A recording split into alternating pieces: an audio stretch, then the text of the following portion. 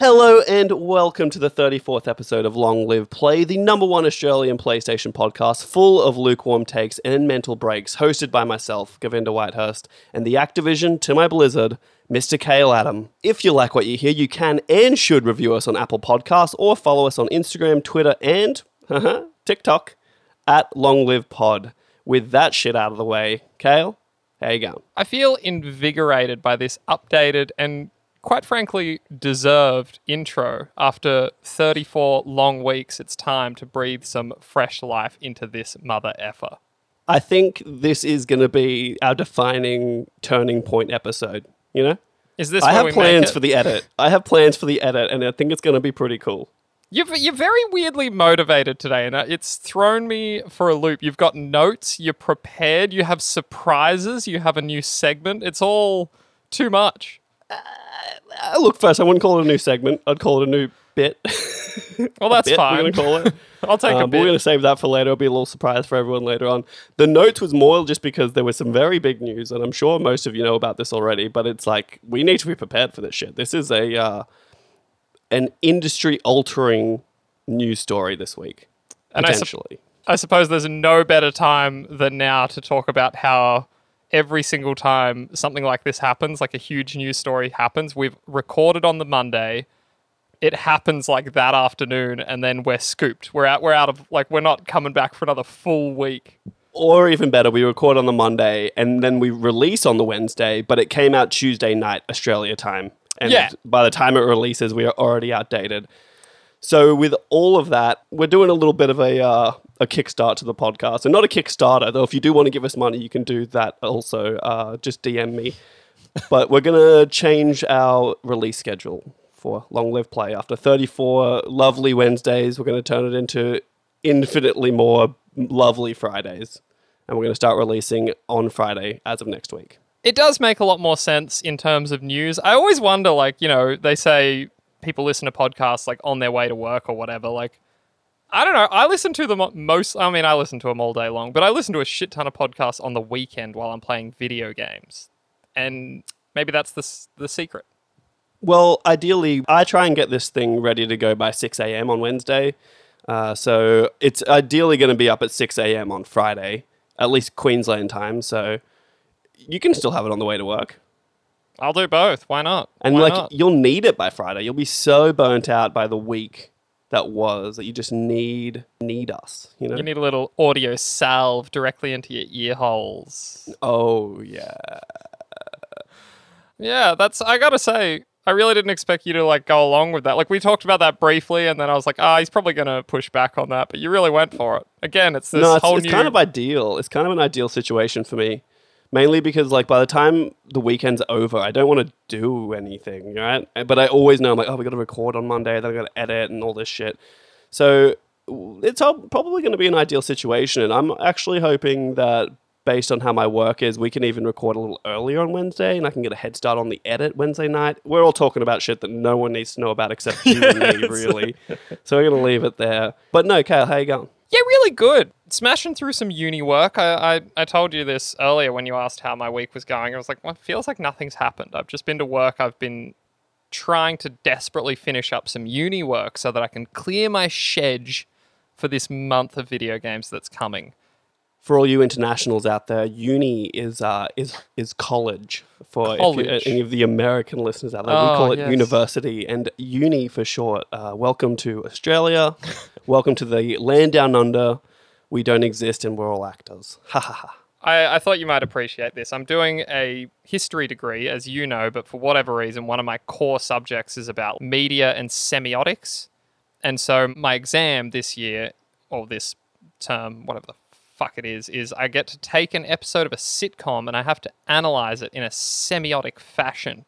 Sorry to interrupt. I obviously know what semiotics is, but for all the listeners that don't know what semiotics is, can you give us a quick little rundown on that one?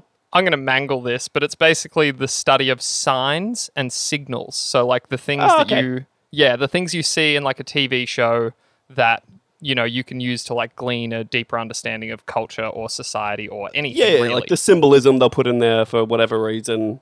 Yes. So I've decided to analyze a 2,000-word assignment on an episode of Seinfeld. Can you guess which episode of Seinfeld I've chosen? Can I get a hint? Because there is like 200 of them. Ah, you'll never get it. I'm going to do the contest, the masturbation episode. Oh, dude, that was going to be my second choice because I was going to say Soup Nazi, right? Soup Nazi or the contest. Yeah. Well, look, I'm trying to speak the language that the people at uni want to hear, and I'm going to talk about the level of empowerment of women made popularized in the 90s by the inclusion of Elaine in this episode, who... In the contest, yeah, She nice. plays the masturbation game right along with them. That's not quite... Nice. You know what I mean. Elaine was a bit of a trailblazer. She was. She did a lot. She did. Good on her. Good on her. She's incredible. It's my favorite. You know, it's really show. interesting because, like, as you know, and other people maybe would know, but I have a Bachelor of Fine Arts and I did film and TV. Right? I forget that all the time. Like, leading up into that, I was in high school and I was doing film and TV. And for some reason in film and TV, we were just only talking about symbolism and like written symbols and audio symbolism in movies. That's literally every assignment that I ever did in film and TV in high school was about symbolism like that. And then I got into university and we never spoke about that ever again. And it was never a thing. And it seems like in a history degree, that's where that comes in handy. It's very strange. It's very weird. It's got nothing to do with the history. It's just a weird core subject I'm trying to get out of the way. Really. A quick aside, though, is I actually thought you were studying to be a teacher. Yeah, I'm going to do the Bachelor of Arts majoring in history and then look at a, diploma in teaching. Diploma in teaching? Okay, Yeah. okay. Never mind. I thought, for some reason, I thought you already had a degree and you were then going to go No, do dude. like your master's in education or something like You that. know I'm a professional dropout. Have you ever finished anything academic? No? The bridging course doesn't count because you dropped out of school. yeah, ultimately. Yeah. I went on Okay, to well- to podcasting, you know? I figured that was my path to success. And even that, we've dropped out of that once before. Yeah, I know. It's looking good. The tricky part with podcasting is like, at least with a degree that you're doing, it has an end date in theory, right? You might fail something, have to do it again, but it will end, the podcast. That only ends when we say it ends. Or we die, which is the ultimate end. Again, I said this on Twitter, and we'll kind of get into that a little bit later, but I can replace you. How fucking dare you? I am one of a kind. I am the king. No, I'm not saying that it will be the same. I'm not saying it'll be exactly you, obviously, right? But I just mean like, just like Podcast Beyond continued without Greg and Colin, both integral parts of that show, some would argue at the time, I can continue the show without you.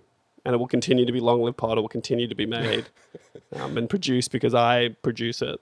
I love that you think you're indispensable, but I could literally go on Fiverr, find an Indian guy named Govinda to edit this show, and no one would know the difference. Yeah, they would. They actually would, because it would be really bad. And he would actually be Indian. It might be... I'm going to start... I feel like I need to start posting the things that I send you where I say, never tell me I don't do anything for you.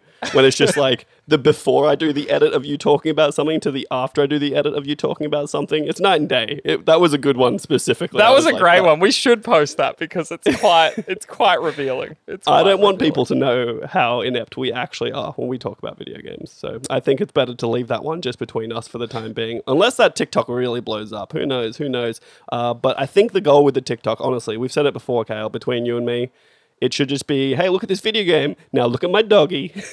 Yeah. No, there's going to be a lot of dogs involved, or at least one. We just need to get as high in that algorithm as possible, that is going to be done through a small but fat sausage dog. We've determined that we need to reach the teens, and this is the only way. They need to hear our PlayStation message. Do you think there's an issue with that, the tiny attention span that today's youth have? Like TikTok is what 10, 15 second videos, and that's all that people can stand. Any more than that, and they're like, I'm not paying attention anymore. Yeah, maybe it is. Maybe like we are just actually old. We argued about the length of this show. Like, I like my podcast longer than an hour, but I think this was the right call for us. I'm not doing more. And half the time we drop like an hour and 20-minute episodes anyway. So we're going to try and avoid that one today because I want to avoid it. And I think we're going to start moving right along into what you've been playing. But before what you've been playing, I just want to talk about what I've been playing. Is that okay? Yeah, Well, there's a weird little bit of mystery here, but yes, continue. So I don't know if I want to get the big one out of the way first, but I'm not gonna. I'm gonna keep you hanging a little bit longer for that one. But I went back into Horizon Zero Dawn, the Frozen Wilds DLC, because I had never played the DLC. I had a end game save somehow in the Game of the Year edition, I guess, special edition Game of the Year edition that included the DLC. And I decided I'll just take my level 45 Aloy and go up into the Frozen Wilds and see what that's all about. Yeah. And part of the reason I did it was, one, it's short enough that I'm not going to get burnt out doing a full replay of Horizon Zero Dawn, but I can kind of get back into it again. And I think it was just an idea to do so that I had something to compare Forbidden West to when it comes out. Yeah. Because at this point, it's been 3 years since I've touched Horizon properly. And so it'll be nice to be able to kind of see the differences between them. And so far, I have to say, it's okay. Yeah, it's fine.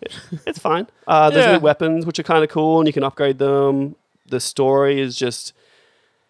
It's just fine. Like, I don't have much to say about it because there's no real motivation as to why she's doing what she's doing in the Frozen Wilds. She just gets to the edge and someone goes, oh, there's some crazy shit happening over there. And she was like, oh, I'm going to go check it out. Look at that. Yeah. And then she just is enwrapped in this story and all this crazy stuff happens. And I was like, okay, well, you could have just left it. You could have left it. That's sort of the problem with a lot of DLC. Like, even Iki Island is a little bit like that, where they're like, oh, there's some shit going on this other island that has nothing to do with the threat that is facing your people. But do you want to check it out?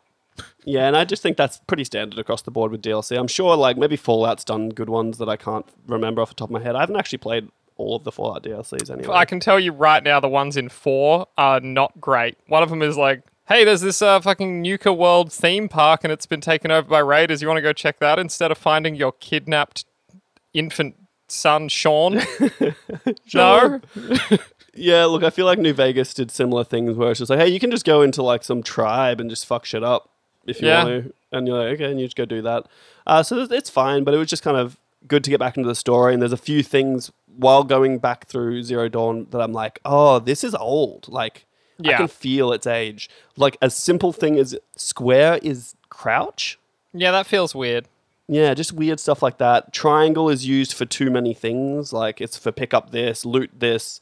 Also, it's just get off your mount, get on your mount. No. R1, R2 is melee. It's like Dark Souls vibes. The traversal's really kind of shitty, and the mobility of Aloy is just kind of average in a lot of places. I have a problem that she just does the same jump animation no matter where she is or what she's doing, and that has a big opportunity to fix, which I'm sure that is going to be resolved in the new game with all the new like mobility features that they have. It looks like it has been. But I think it'll just be it'll let me appreciate the new game more that I've played this one. I'm like, oh, this is still fun. It's still good. And the combat, I really enjoy hunting machines and monsters. And in the new area in the Frozen Wilds, they are more aggressive and more dangerous. So it kind of adds that little extra layer there. But it's just really fun taking machines down, and I don't know why it is. It feels like they could make a really good Monster Hunter game out of this. Oh yeah, that'd be great. You know what I mean? It almost is Monster Hunter without being Monster Hunter to some extent. Without the multiplayer or the fucking cute little animal friends. So look, that's what I've been kind of puttering away on. But I messaged you to play It Takes Two, and you denied me because university came first, which, you know, I respect the decision. I was upset, and we're never going to finish that game, I feel, based on the release schedule of things coming out soon. So I was just trying to figure out what to do with myself, and I went and I finished Final Fantasy X. Oh, that is shocking to me. Yeah, done and dusted. It took me 20 years to finally finish Final Fantasy X. Yeah, right. This is a big moment. I almost had an inkling to start playing 10 too. The amount of times I've done that, be like, no, look, maybe it isn't actually that weird. The tonal shift. The Metacritic's good, dude. I don't understand it. Final Fantasy fans are cooked.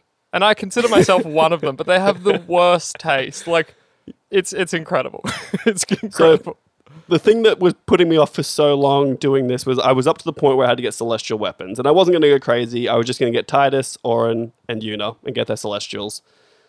But Tidus's is just so fucky. Like, you've got to do that chocobo race. You've got to get enough balloons and not get hit by birds enough that you get a less than 0 second run, right? And I know we've talked about it a million times, but I truly did not find it that difficult. And I know Sean did it as well. Sean's done it probably multiple times at this point. I Well, I was like on Reddit and like there was people who were like, I'm having a breakdown, I can't do it, it's impossible, what is this? And it is really fucking annoying. I'll admit that, but I probably got it done in 15 runs. Yeah, okay. Okay. Now, one of the most annoying parts of it is you essentially like, if you've ever played it, seen it, you know what I'm talking about, but you have to go down a ramp in the Calmlands first, and before you take a turn, you're in kind of open area. And if balloons don't line up on that ramp, it's a wash. You're not going to get enough. So you might as well restart. But you can't restart. Oh. You just have to cop it. Oh, no. So I saw a little thing on Reddit, and I don't know if this is legitimate, but if anyone is trying to do this, it kind of worked for me, I think. But if you do a really bad run, like you do go out of your way to go as long as you possibly can, it seems like the next run is easier. And they line the balloons up for you that you can get in front and you can pick them all up at the start. Huh. So I did that. I ended up getting 13 balloons. 0 birds hit me. There's a special way you can kind of go to dodge the birds that made it a lot easier. And yeah, it didn't take me too long. And then once I did that, it was just pretty easy peasy from there. It's crazy how overpowered you can get if you just focus on 3 characters. Oh, yeah, definitely. It's not, I mean, it's the way to break the game. They didn't intend for that to happen, I don't think. Well, I got Inside Sin easily, and I got to Seymour. And Seymour is where my first playthrough, my young Govinda playthrough got to. And he was so difficult. I was like, I can't do this. And I was kind of just stuck, and I was like, it's over. I give up. I killed him in 1 round. He didn't get one attack on me. He was dead in 1 round. And then I got to the final boss, and that was so easy. Like, I was doing so much damage, because you get damage limit break with the Celestials, dropping like 40,000 damage a turn. It was pretty spectacular. So look, that's a good victory for me. I finally did it. Yeah. Deleted it off my console, and it's done now. That's it. It's funny, like, even, it's weird. Perhaps we have some cosmic bond, because I even looked at Final Fantasy X this week and was like, I never finished it. Like, is it time for me to do it? But of course it's not. I don't know when I would ever find time in this crazy modern life to play that game again. Especially considering you still haven't finished Persona 4 Golden or Persona 5. No, and if you're done, I will transition. Is that allowed? Oh, I'm done. That's all I've played this week. It was a good No, run. that's very solid. I'm quite shocked that you actually did that. We've been mocking that for months now at this point. And that's why I did it. Mainly to stick it to you, and I think that's one of the net positives that have come out of this podcast is sticking it to you. That's it. It's funny, I say I've not been playing a lot, but yeah, I've been playing like a little Persona every night. I'm in the 3rd dungeon now. Persona Golden 4. This is, right? Yeah, Persona 4, yep. That's right. This is a complete playthrough, though, you'll note. This is following a guide, doing every quest. So it's going to take me longer, but it's going to be the complete deal. I will see everything. Well, it's pretty in this game. chill. I'm pretty jealous of the little platter you're going to get out of it. If I get it. There's still a random element. But I'm not even listing that in our doc because I think that I'm literally going to be playing this for like 6 or 7 months at this rate. Wait, what's the random element for the platinum? The hardcore Risei trophy, where you got to hear every line of dialogue she's got. They reckon like even if you are playing in a specific way, to make her comment on every possible situation in combat, it might not happen. Oh, that's so rough. It's really tough. It's like a notorious trophy. Like it's a truly fucked one. Yeah, okay, well, fingers crossed you don't get it. But the surprise for me this week was I started playing Prey. Yeah, you told me to play Prey. Yeah, Bethesda Softworks, Arcane Studios, actually. This is now a Xbox exclusive. We're going to be talking about Xbox exclusives extensively. Yeah, this is the one episode where it's okay that we talk a lot about Xbox. Yeah, and now, full disclosure, I'm playing this on PC. It's on PlayStation, so you can do that. Nothing I will say is... Was this spurred by our conversation about Gary Whitta last week and how he was a writer on Prey? I think it might have been. I actually think it might have been. Like, it kind of got stuck in my head.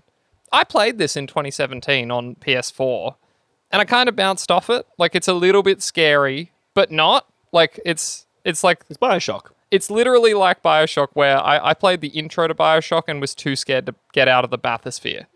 Like, was it the scary... the scary splices across the front. Yeah. Yeah. I thought you got to the shotgun bit, because the shotgun bit's really early in BioShock, and it's just a spotlight on you and then darkness and things running out of the darkness, and you have a shotgun. And like BioShock, like I just came back to it one day and was like, this is totally fine, and beat the whole thing. But with Prey's a little scarier, though, I will say.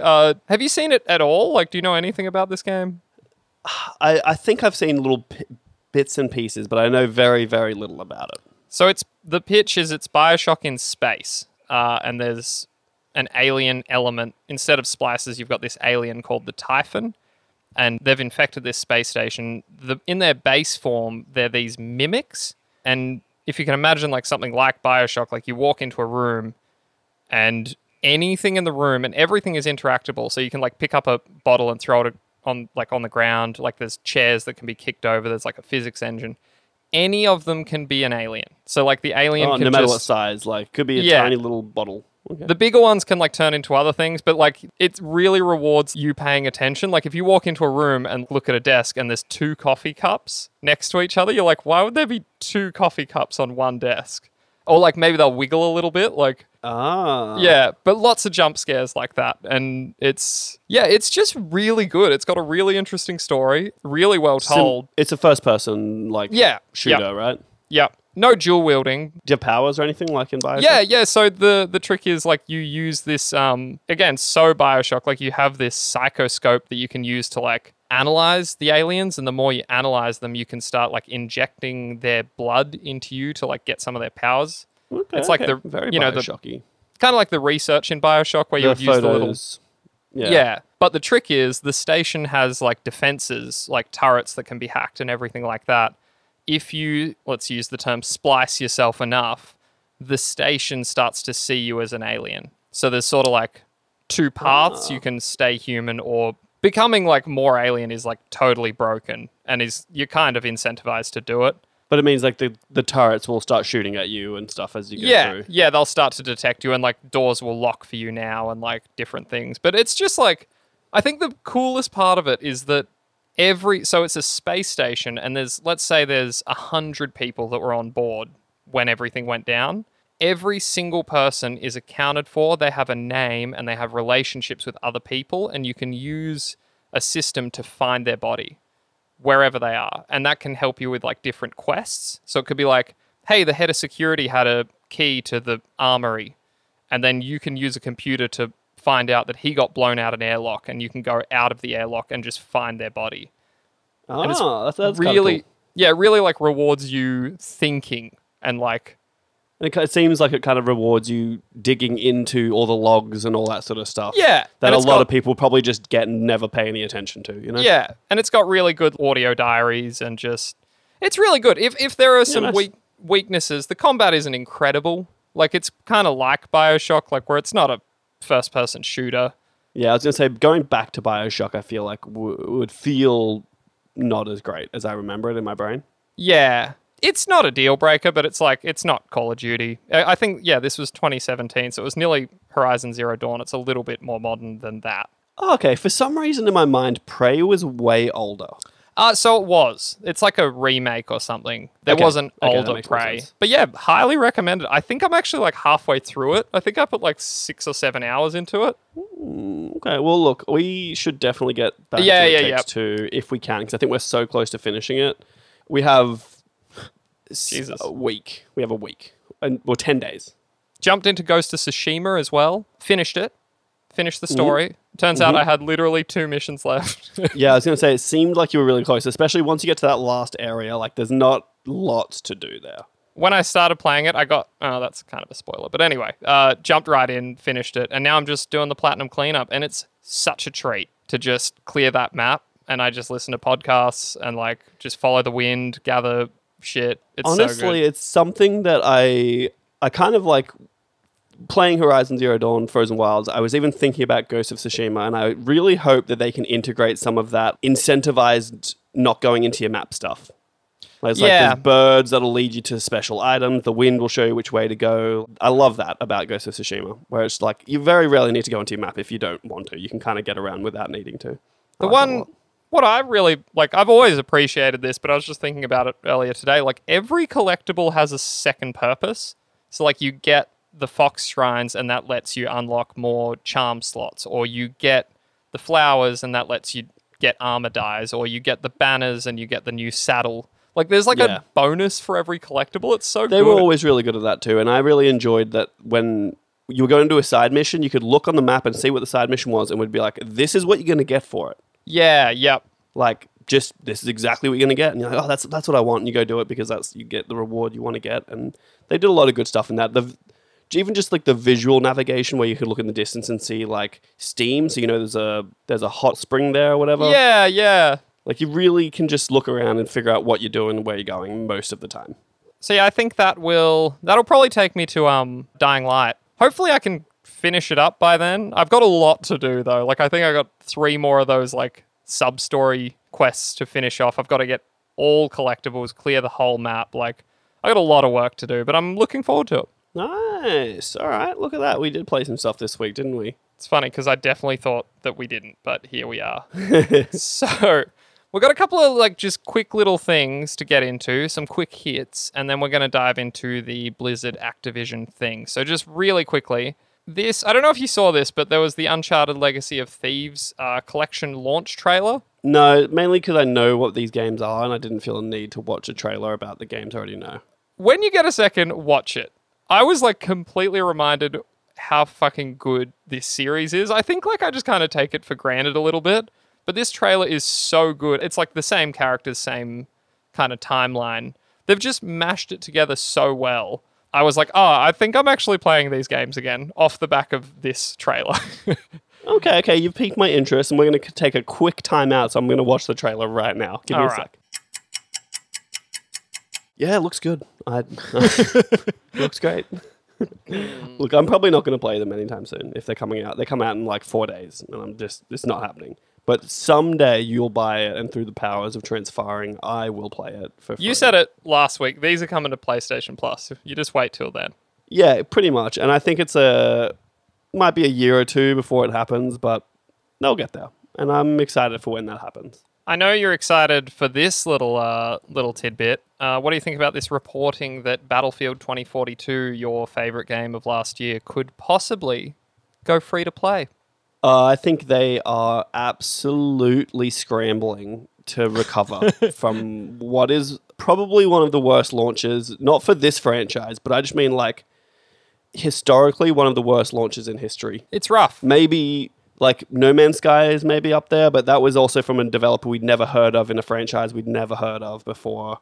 So it's probably more expected, whereas this, they led us to believe that this game was going to be lit, and it's fucked.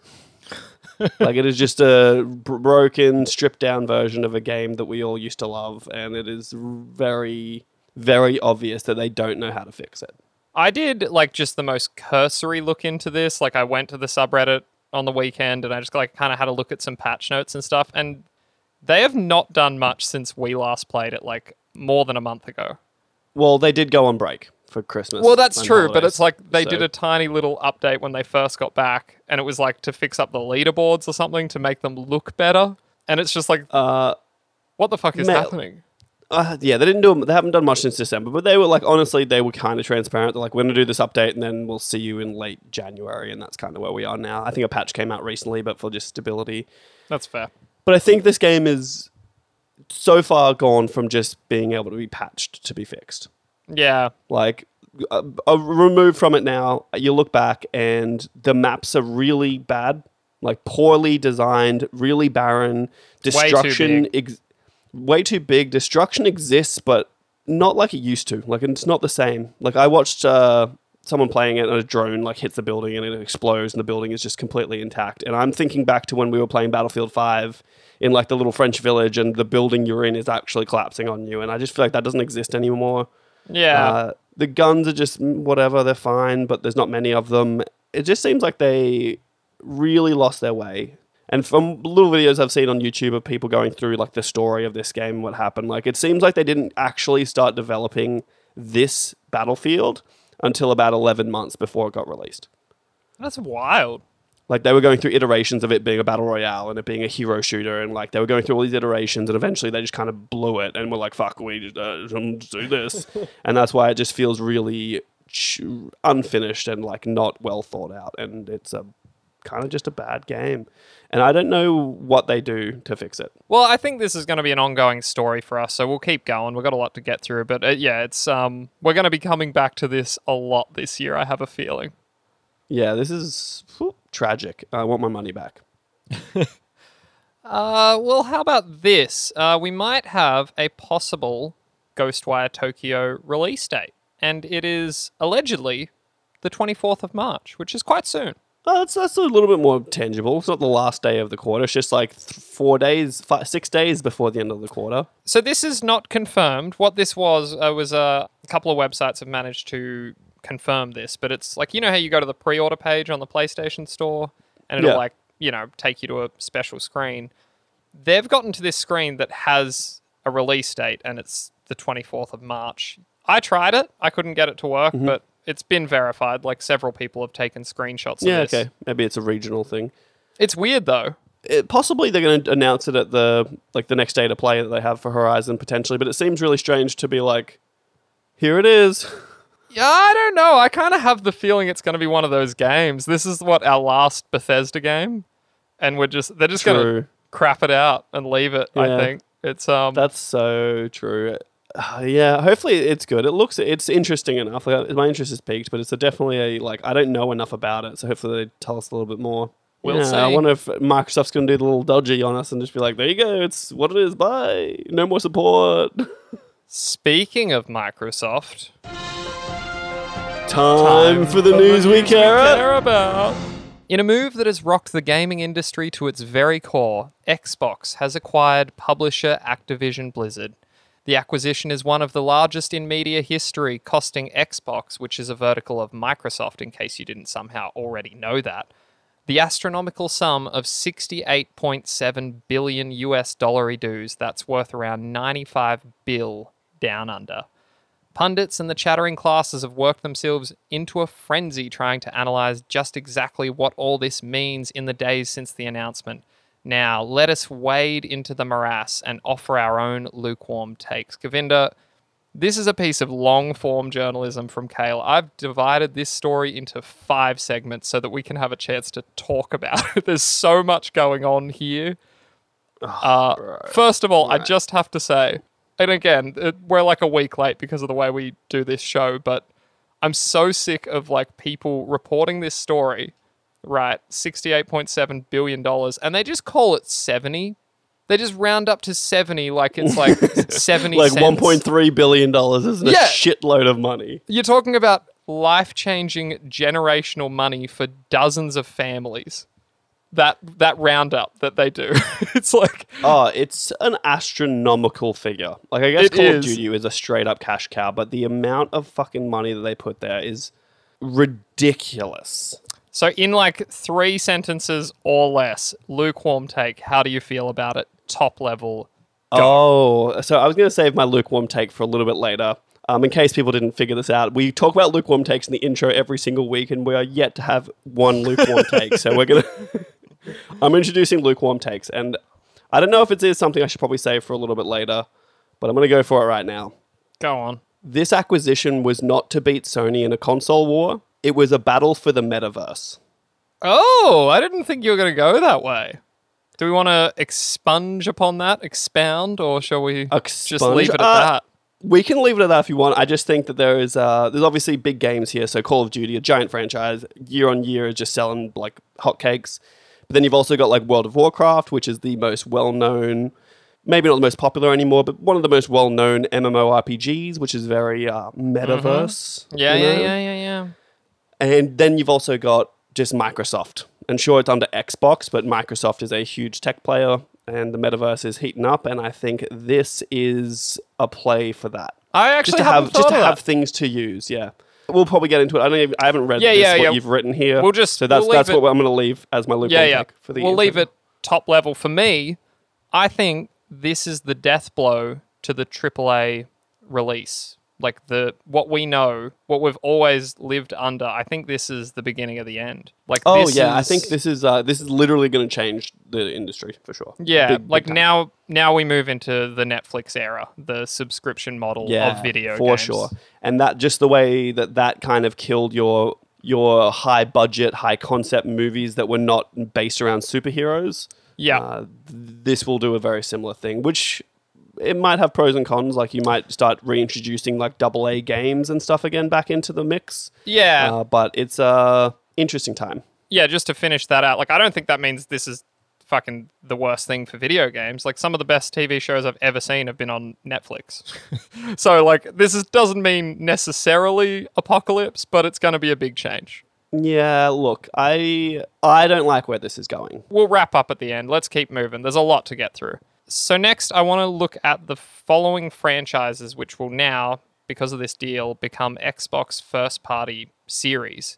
But it should be noted that that doesn't necessarily mean they will be exclusive to Xbox. Okay, so we're going to go through it, and as you said off mic, there's a lot of trash in here, so we'll kind of move through. So we have Blur, never heard of it. Caesar, I think I've played one of those. Call of Duty. What's that? Yeah, that's a video game. Candy Crush. Never. I've played it, but like, no. In the greatest fuck you to PlayStation Sony, Crash Bandicoot. Oh, yeah. We have Diablo, or Diablo, if you're a heathen. DJ Hero. Empire Earth, which was a good alternative to Age of Empires. I actually played Empire Earth. Gabriel Knight. Geometry Wars, Guitar Hero, dead now, but once upon a time. It might come back now. We have Gun, we have Hearthstone or Hearthstone.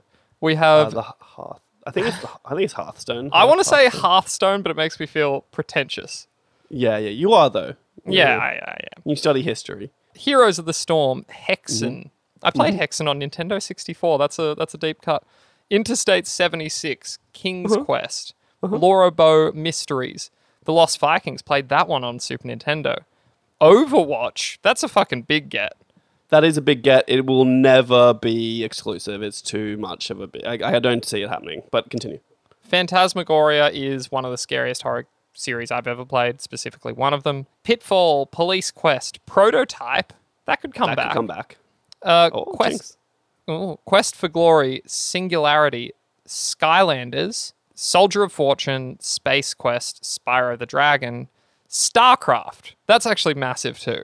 StarCraft is massive, but like I feel like the last StarCraft that came out kind of was a little bit flat, and people still play like StarCraft 2. I think that's the last StarCraft. There's just been expansions to it. Oh, okay. That doesn't matter. That's not our beat. We don't need to worry about that. We can move on. This is on a computer, guys. This is where you click in with a mouse. It's useless. It's a waste of time. We have Time Shift. We have Tony Hawk's Pro Skater. We have True Crime, Warcraft, World of Warcraft, and everyone's favorite, Zork.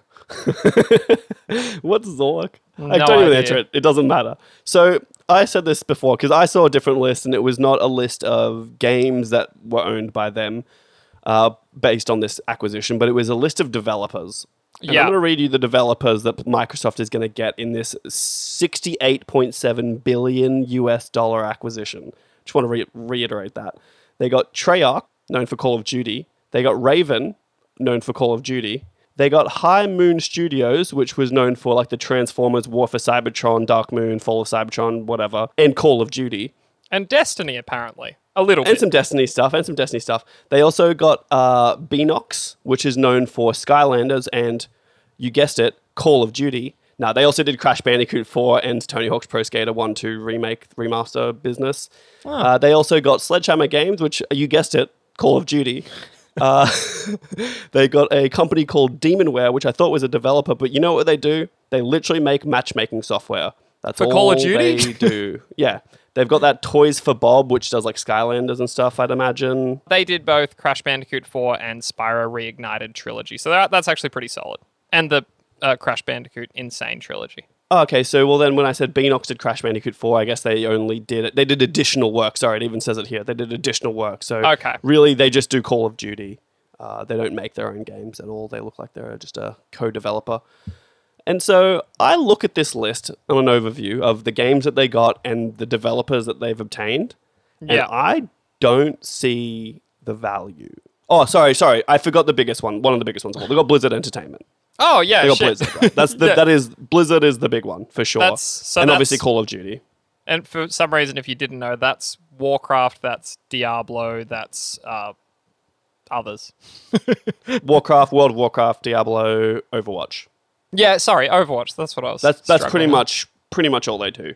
They also have the online store, so that's probably part of the acquisition as well. Yeah, sorry. So that also means they have their StarCraft. They also do StarCraft. They do StarCraft as well, for sure. So now I look at this and I'm like, there's some big hitters in there for sure, but there's a lot of trash. There's like 4 Call of Duty developers in there. And I just want to point out that when Disney bought Marvel, it was $4 billion. Yeah. Wasn't And they've made. Yeah, and wasn't like Star Wars like just under 4 billion as well? Like, Yeah.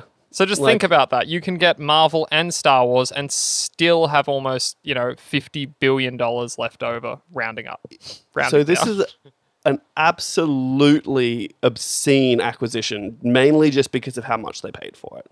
And I would strongly argue that they heavily overpaid. But they had to. That's how they got this done. They just threw an unbelievable wallet at Bobby Kotick's ballsack. And that's why my lukewarm take was that this was not about a console war. This was about something much bigger, is that they are throwing huge dicks around in the form of money.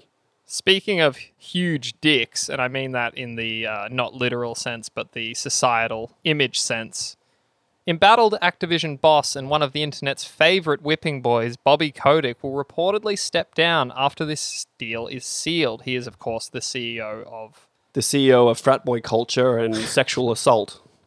Bobby Kotick will reportedly step down after the deal is sealed, proving that the rich always win. Activision Blizzard and Kotick personally have been embroiled in sexual harassment and toxic workplace controversy for the past year. Rather than attempting to fix the culture at the company, as he had previously pledged to do, Kotick stands to personally make $400 million from the sale and will instead ride off into the sunset, laughing all the while. All last year we were talking about this shit. Just like how bad things were, like what a nightmare. This is the best ending for Bobby Kotick. You couldn't, It really is. It's outrageous. It's like He not only does he make a shitload of money, but he also he was in a situation where he was potentially going to be told to stand down and get nothing. Like surely something because he was a founder, but now he just gets to cash in and check out. you almost can't come up with this stuff. Like, it's everything he wins. Like, he doesn't have to deal with any of the fallout. He doesn't have to do any of the work. He makes, again, life-changing generational wealth that he does not that he need. didn't have it already. But surely, like, lawsuits are coming, surely, something. I didn't actually add this, but I think it kind of slots in here well. Like, when all the stuff was going on last year, like the reports that were coming out, you know, all the allegations and things, apparently Bobby Kotick considered buying video game websites Kotaku and PC Gamer, which is pretty wild as well. That's just come out, like, the last few days. Like that's what he's thinking of doing with his $400 million? That's what he was thinking of doing before. Okay. Like, and that could have been a strategy for him. To Before be like, shit hey, hit the fan. well, yeah, like, just imagine the propaganda spin. Suddenly Kotaku's like, actually, employees at Activision Blizzard are really happy. They're really productive. I mean, it's not, I don't think it's exactly that simple, but it's not a good look when you're like that. Yeah. And again, not to say, you know, Kotaku or PC Gamer didn't do a good job of covering it, but like the fact that that was even an option, that he could buy websites like that, like, it's outrageous. What an acquisition. The more I think about it, the more I'm like, this is just crazy. It really goes to show that some companies just have like way too much money. And I should say, like, for me personally, like, I have no problem with this man making an obscene amount of money. It's the fact that he was personally involved. Like, there were allegations against him. That's why I'm like, surely he'll end up like, going into like some sort of lawsuit, litigation about something. But now he's at least got a shitload of money to defend himself with. If you ever have I mean, you never will, but like, it's an interesting read. Bobby Kotick saved Activision, like, in the 90s. Like, he swooped in with like a little bit of money. They were on the fucking brink, and he single-handedly turned it around, and he's been the CEO for 30 plus years. Like, you can be good at business and still be a piece of shit. Oh yeah, but at the same time, like, sometimes that goes hand in hand, honestly. Not to give him credit or anything, but like, there is a reason he is, I guess, taking $400 million. Like, there is a value. Again, maybe that's wildly inflated, but there is a value to the man, let's say. And apparently it's $400 million. Yeah. It's probably much more than that. That's just what he's getting from this sale. Yeah, I'm not giving him that much. That's what his, I don't know, he's the board probably has worth decided. much more than that. Yeah. All right, let's keep it moving. So, Govinda, as to the broader implications of the deal, Xbox boss Phil Spencer has expressed his intent to keep Call of Duty, at least, on PlayStation, and made the following comments to Bloomberg, quote, I'll just say to players out there who are playing Activision Blizzard games on Sony's platform, it's not our intent to pull communities away from that platform, and we remain committed to that, end quote. Spencer also tweeted the following after the announcement. Had good calls this week with leaders at Sony. I confirmed our intent to honour all existing agreements upon acquisition of Activision Blizzard and our desire to keep Call of Duty on PlayStation. Sony is an important part of our industry and we value our relationship. Phil Spencer. How do you feel about these little comments? Like, he's saying here that at least Call of Duty is going to remain multi-platform. So I would say that Call of Duty, I have to think that Overwatch is in there too. But he also said we will continue to agree all deals. And apparently, like, with the Activision side of Blizzard Activision, Sony has, like, indefinite deals with them. Yeah, okay. So, again, going back to how much they fucking spent on this acquisition, they have to keep it on multi-platform. It's so much money to not to cut out half your market, more than half your market, I guess, because PlayStation is such a big side of the console market at this point. So it's in their best interest to keep things going to Sony, and that's why I think this was not an acquisition for the console war. It was an acquisition for the metaverse, and something that Sony's probably not going to be a part of in any, like, fundamental way, other than maybe having a VR headset attached to the console. You know, I can see a world in which Warzone remains on PlayStation, but they make, like, the new mainline Call of Duty Xbox exclusives. I could see that happening. I guess, but, like, they're buying a studio for billions, and then they're spending millions making a game. At some point, as a business, I look at it, I'm like, how are you going to make money back? Like, the Bethesda acquisition was so much that someone did the numbers, and you would have to have, like, 3 to 6 million new Game Pass subscribers for you to even get close to breaking even. And now you've got a deal that is 10 times more than that. I'm in the situation where a lukewarm take of mine is that in the next 1 to 5 years, Game Pass will be on PlayStation consoles. We're talking money, so let me round out. We've got one more little bit, so we'll get through that, and then we'll sum it all up, and we'll give our Lucast warmest of takes. Are you ready? Ooh. The fallout from the news has been spectacular to behold. Sony's share price immediately fell by 13% following the announcement, in a loss worth around $20 billion in its own right, but has since recovered and actually increased in value by 3% from its original position. Doomsayers in the industry have predicted this to be the beginning of an age of dominance for the Green Machine, which has, for most of recorded history, played second fiddle to PlayStation. A newly resurgent Game Pass bolstered by the prospect of franchises like Call of Duty, Hearthstone, and Diablo looking to set a new industry standard, and will likely signal the death of the current AAA pricing model. The move is insidious or inspired on so many levels and presents a headache for Sony. Consider Call of Duty, which is always one of the best-selling franchises on PlayStation each year. For every copy sold on PS4 or PS5, Sony gets a 30% cut, and Microsoft takes the other 70%. Check fucking mate. And that's why things are going to stay multi-platform. Well, yeah, think about that. That's a situation in which the more copies are sold on PlayStation, the more PlayStation is hurt. It's so wild. They take those buckets of money and buy more franchises to increase the value of Game Pass. Oh, for sure. And I think that's why I think it'll stay multi-platform, is because you have Game Pass, and that is your incentive to play it on Xbox. You pay $15 a month and you get it day one. Whereas you can still have a PlayStation for sure, but it's going to cost you $120 Australian to buy Call of Duty if you want it. Why not buy an Xbox and spend $12 a month and you can get it then? You know, and then that's why there's something where I'm like, they're going to at some point just ruin PlayStation by putting Game Pass on PlayStation. It's worth noting, there's like rumors we will find out about Project Spartacus this year, which is apparently PlayStation's response to Game Pass. I just know it. From being a fan of this platform for so long, it's gonna underdeliver. It's not gonna be good enough. It's gonna be a little bit shit or something like. Possibly, but again, like, Microsoft has, like, what you would call in marketing speak the first mover advantage. They've had Game Pass out for a while. It's been kicking on for a while, so they've been able to iterate on it, and they've got all these studios that they can make. But that's kind of talking like how Netflix was the first mover advantage and no one was ever going to compete with them. And, like, a lot of people are getting rid of Netflix because there's other options and they're kind of sick of what is offered on Netflix and they want to go somewhere else and get Paramount Plus or Binge. We're talking in Australia. I'd be saying Hulu or HBO Go if I was in America right now. But now there's other offerings, and it's not necessarily about one dominating the other, but more just having choice with the consumer. That's fair, but as a rebuttal, all those streaming services offer similar services. PlayStation can't even offer backwards compatibility. And that's like a baseline of Game Pass. Like, they can't give us like PS3 games or something. Yes, they can. Like, well, they haven't yet. No, they can. PlayStation Now offers PS3 games. Yeah, it's not the same though. What do you, They're not like, boosted in the way that Games Pass games like run better and look better. Sure, but it's not boosted. But PlayStation for years has a patent about backwards compatibility. It essentially would be emulation on your console side. So there's patents out there for it. Maybe they're just waiting for now to release it. They are heavily on the back foot now, and they know it. And PlayStation historically on the back foot comes out swinging pretty hard. That's true.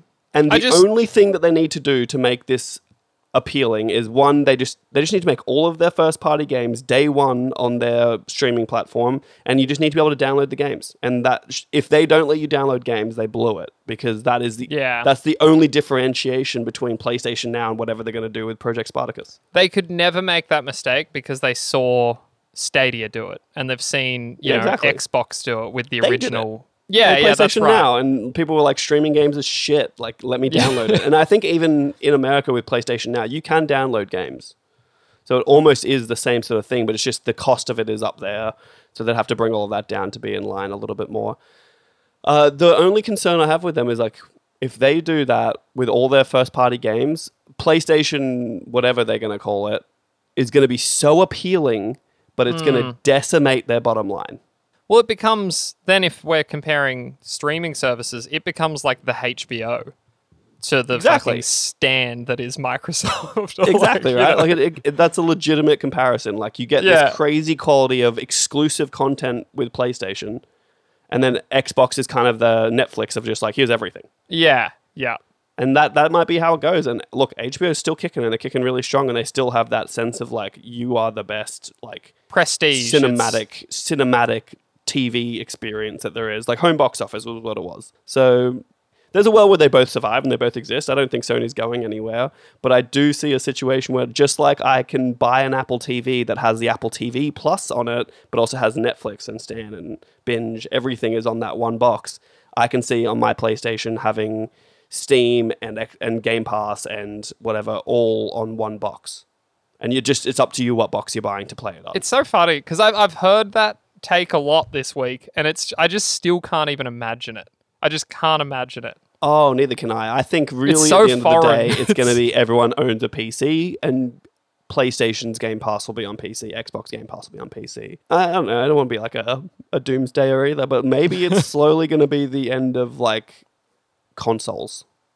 They've talked about that for a long while, and it does make sense. Like, Probably eventually not, it will. but maybe. Yeah, I don't know. That seems a while off. What I'm concerned about is I hope the knee-jerk reaction is for Sony to go out and make an acquisition. And I think that is the wrong... Yeah, I think that is the wrong move. Like, consider even just the cost of Bethesda. What was that? That was like $7 billion Yeah. for Microsoft to acquire. Like, what if Sony took $7 billion and built from the ground up new first-party studios? I think that would be better than buying, say, Square Enix. I wouldn't even build first-party studios from scratch. I'd just buy some that exist and make good shit. Like, From Software is a no-brainer for PlayStation to buy, for Sony to buy. I've seen a bit of that speculation where it's like, we could see sort of a closing of cultural ranks where like the Japanese companies go, oh, fuck. And it's like, you're talking like World War II game studios style. Yeah, absolutely. So what you're thinking, like Sega, Capcom, Square Enix. I guess Square Enix is a publisher at this point. Well, look, funny note. So Jeff Keighley of the Game Awards posted a list of publishers that are not acquired by Microsoft that I guess in theory could be, and their valuations. So you've got EA, which is valued at about $38 billion. Take-Two, which is $18 billion. Nexon's $15 billion. Bandai Namco is $15 billion. Embracer, who I've never heard of before, is $10.8 billion. Yeah, I've heard of them. Do you know what they do? I think they're like a conglomerate. I think they just own a shit ton of weird little studios. Yeah, okay. You've got Netmarble is 7 billion, Ubisoft is 7 billion, Konami is 6 billion, Square Enix is about 5.6 billion, Capcom. Is that all? That's wild. Yeah, dude. That's why I'm saying this is a huge acquisition. EA is half the valuation of what this acquisition was, and EA is gigantic. EA Sports, dude, it blows my mind. Rounding it off quickly, Capcom is 4.9 billion and Sega is 3.6 billion. You snap up all those Japanese studios, like you get like Sega, Bandai Namco, Square Enix. You just get all that and you would be so dominant to a very specific hardcore niche of people like me. And like From Software, like... And then you just keep us happy forever. People were talking about like anti-competition laws in America, and I saw an article, I think it was on Forbes, that pretty much shot that down immediately and said this is not... Anti-monopoly situation would be Microsoft buying Sony and PlayStation and then buying Nintendo, and that would be a monopoly in the gaming industry, right? But what they're calling this is that because Xbox is a console manufacturer, they're doing vertical integration by buying publishers and developers. So you're not having a monopoly on the consoles, and they don't have a monopoly over... Well, they don't have a monopoly over the software either, because you need to have I think it's over 30% market share of software, right? So that's probably not going to be an issue for them. But I think Sony buying publishers is not the answer. I don't think that's the answer at all. I don't think they have it in them, honestly. I don't think they have the market cap and the money to throw around to be buying EA. Hopefully Microsoft doesn't keep doing that either, because that's not... I don't think it's great for the consumer for Microsoft to own every publisher. You lose choice and you're forced into buying an Xbox. Yeah, I don't know. Like, this is going to be a developing story. We're going to, obviously... Do you even know when this is set to happen? I don't know that I even looked into that. It is not that I've seen. I haven't seen anything other than it's not set in stone yet. Yeah, my understanding is that Microsoft... Someone else can offer more. Microsoft will have the right of, like, you know, putting a higher bid, but, like, this is not set in stone. Like, someone else could swoop in. No one will. More, dude. Take-Two, maybe? Tencent? Why not? Yeah, I'd rather Microsoft buy it than Tencent. Amazon, Google, any of these companies could do this, and it would be... Imagine for a second, because there's like the only other company... I guess there's a couple. Amazon has a shitload of money too, but imagine Apple's just like, no, we'll do it. Here's $100 bill. Oh, do I like that? I don't know. I was like, that actually might be all right, but then I was like, nah, it doesn't fit. I can't see Call of Duty being an Apple product. That's super weird. It's true. I can't either, but I could see WoW being an Apple product. It's one of the few MMOs you can play on a Mac. And no, Apple's never going to do it. They're not into gaming. But Amazon is into gaming, and they do have the money. Fuck, The New World is a bad game too. I really tried. We should absolutely wrap up, Govinda, because you are going to have an apoplectic, perhaps even a epileptic fit when you see how much editing you're going to have to do. It's actually not too bad so far, based on all the shit we're going to have to cut out of this rubbish anyway. It's actually 10 minutes. We'll be fine. We got this. It's all good, dude. All right, I'm going to do a final lukewarm take on the Activision Blizzard merger with Microsoft and Xbox. And I'm going to say, I don't really think I lost that much. Yeah, it's funny when you think about it. Like, for me... I have a PC, so I get all these games anyway. I actually have Game Pass. I unsubscribe every now and then, but like, this isn't the end of the world. And that's the perk of Game Pass too, is like the ability to unsubscribe. Yeah. Like you can get it, you play what you want for the month, like Starfield comes out and you just play it and then you're like, I'm over it, and you just unsubscribe and you're like, I played Starfield for $15. I suppose like my closing lukewarm take, and it's kind of piggybacking off you, is as a PlayStation fan, this is weirdly positive because now PlayStation must respond. They must do something, and it's probably going to benefit me. This ultimately feels very much like the E3 of 2011. Yeah, right. That disastrous showing. Yeah. Where Microsoft came out first and did something, and then PlayStation went and shit on them. Yeah, it was the sharing of games. It was... They were DRM, like, all that jazz. Yeah. And they were just like, oh, you're going to do that? Yeah, we're going to make this way better. Yeah, and it was just they literally hand a disc to the other and go, that's how you share on PlayStation. Because sure, the Green Machine has not dominated since Xbox 360, and it was because of that E3 that they haven't. Yeah, it was right. the worst E3 for them to lose, I think. But anyway. This has been episode 34 of Long Live Play, and arguably it's going to go down in history as a big turning point because we are no longer going to be publishing on Wednesday. This is going to be your last Wednesday episode, so lap it up because you're going to be waiting 9 days for the next one, babies. Oh, I didn't even think of that. What a fucking disaster for you, loyal listener, to not hear these dulcet tones. I know, right? And what a disaster for our podcast analytics because it's going to look like people don't like us. If you do like the podcast, please leave a review on Apple Podcasts. It helps us greatly, apparently. I don't know if that's real, but that's just what the people say. Yeah. If you want to find us on socials, Instagram, Twitter, and now TikTok, which is, we'll see how that goes. That's hopefully a project better than the other two, but it's going to be at Long Live Pod on all of those platforms. I've been me. He's been him. Oh, wait, really quickly, do you have anything you want to apologize for? You're sorry about? Is that a thing? No, not today. I'm hot as balls and I have to leave, so I'm going to go. Please review us. 5 stars only, though. If you're going to give us 4 stars, don't even bother. Yeah, no, it's perfect right now. It's perfect. Peace out. Goodbye.